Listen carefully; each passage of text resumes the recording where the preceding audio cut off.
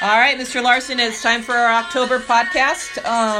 We were on Habit 2. We had how many listeners last time? We had 86 listeners to our podcast. Not bad. Not bad. That's more than 10%. I'll tell you what. Let's. That's more than like the 13 people we got at our meetings last year. That's a huge percent increase. And you know what? We're thinking win-win right now. Right. But we're not talking about that habit. We are talking about Habit 2. With the end in mind. Yeah, begin with the end in mind. So maybe I can kick it off by just talking a little bit about what we've kind of worked with the kids on this month.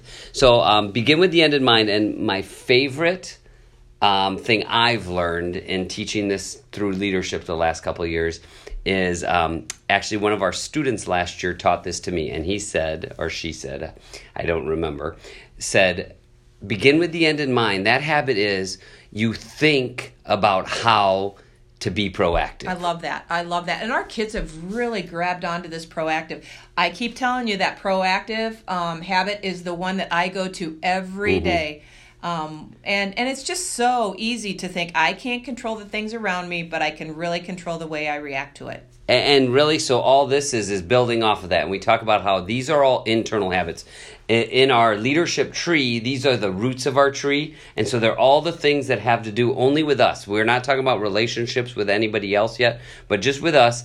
And so we're really trying to make plans and set goals for how we can be in control of our actions. You know, and as a family, I think it goes back to what does your family stand for? You know, we have, every teacher has a mission statement. Every class has a mission statement.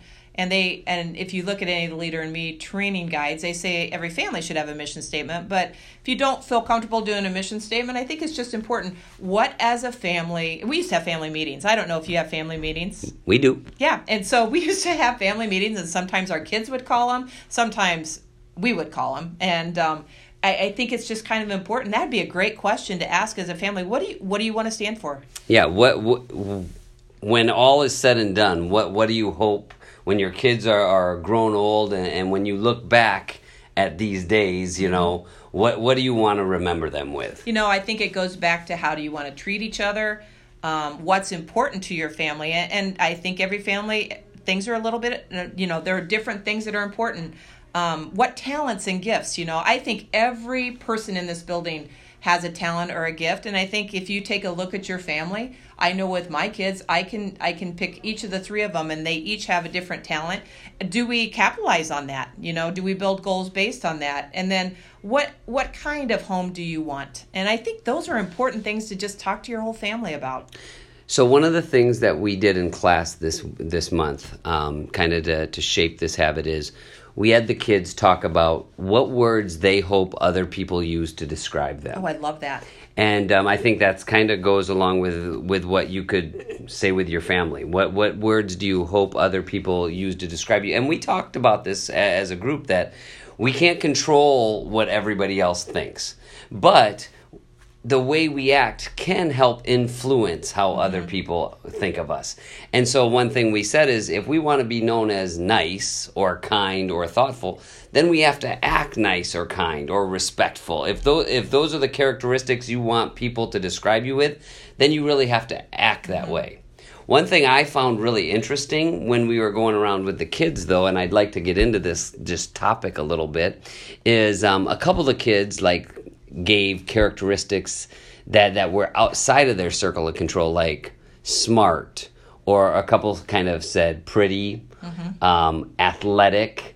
And so we talked about reframing some of those things. And I don't know what your thoughts are on that, but we talked about there are certain things you can't control and there are certain things you can control, even when it comes to how people look at you. Well, and I love that conversation because a lot of adults have a hard time, you know, understanding and grasping that. I think, honestly, as I look at our kids, they feel tons of pressure, you know, of things that they can't control.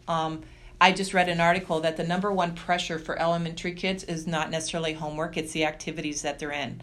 And when you talk to kids, that there's a amount of pressure on the winning piece and the medals piece, and you know, it is hard when those are external motivators to really get kids to do activities or participate in things for the right reasons. Well, and obviously, you know, me being coach as well, it's something that is challenging for me in teaching this to kids, because I fight two inner dogs sometimes in thinking about this.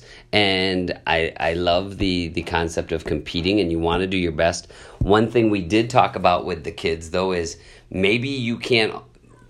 There's only so much you can do to be a good athlete, but you can be described as a hard worker and a tough athlete, and those things are things you can show and characteristics that you can control.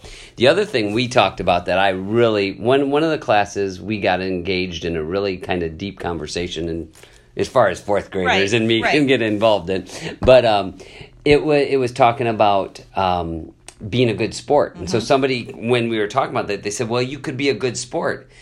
And I told them, I said, the next time you lose, think about that as an opportunity to show that you can be a good sport. And so I said, instead of looking at it as, oh, we lost, I'm so mad, think of it as, wow, this is an opportunity for me to show I can be a really good sport.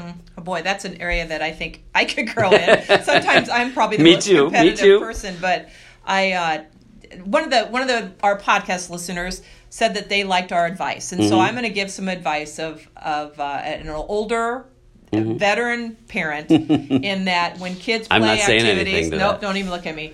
One of the things that I wish I would have done a better job is when kids perform and they come back to the car, not saying a word unless they want feedback from you. And so I think, you see a lot of heads hanging after activities because maybe they didn't win, and maybe they didn't play very well. But I think in people's hearts, they know whether they did well or they didn't perform too well. And I don't think that we really need to point out what they already know. And I wish that I wouldn't have been so critical and maybe so competitive. We got to the point with my kids when they would come in, is to say, they would say, well, what do you think? And I would say, do you want my opinion or do you want me to be supportive?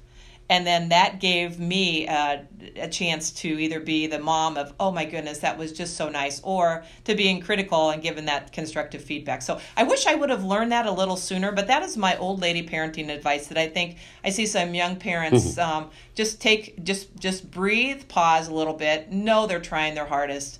And maybe don't be so critical unless, a person or your child really, really wants it. No doubt. And I too will take that advice because I'm living that right now. And don't think when we're talking about that, I think both of us understand it's such an extreme challenge. Parenting.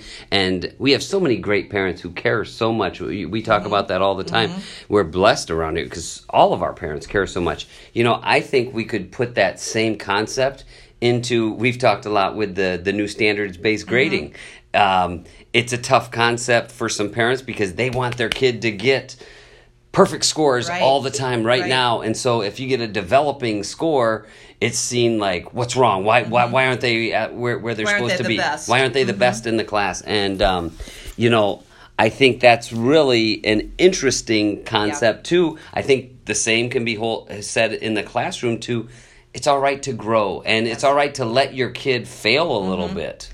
And, if you begin with the end in mind, it's not the product now. It is the product. I just had a conversation with a young lady in the office. Your product, or you beginning the end in mind, is what are you going to do after high school? How are you going to get there? And if you think that's goofy not to talk to your kids about that now, you start planting the seeds and they really listen to all the adults around them. And I think it's okay to fail right now because our end product is when they walk across that graduation stage or they are doing the community service out in the community as they get older. I just think that they are just grasping at seeds in order to grow that tree. Well, and I think a lot of that goes back to, too, we have wonderful students. Not only, I'll just speak here at Lakewood. We have so many kids who want to please and want to please not the adults in their lives, their teachers, us, their parents. And so they put a lot of pressures on themselves too. We've got to give them the opportunity to fail every once in a while and be there as a safety net and be like, it's all right to fail. Just learn from it and move on to the next thing. So we're at our 10-minute mark, Chris, and I just think your challenge, I would really like to have that family discussion about what does your family stand for? Yeah. What's your challenge? I think that goes right along with that. Ask your family, How do you want? What words do you want other people to describe your family? What words do you hope other people use to describe your family? With that, enjoy your kids this weekend. Enjoy them this month. We will get ready for our November podcast. Hopefully, we can get more people. Have a great day.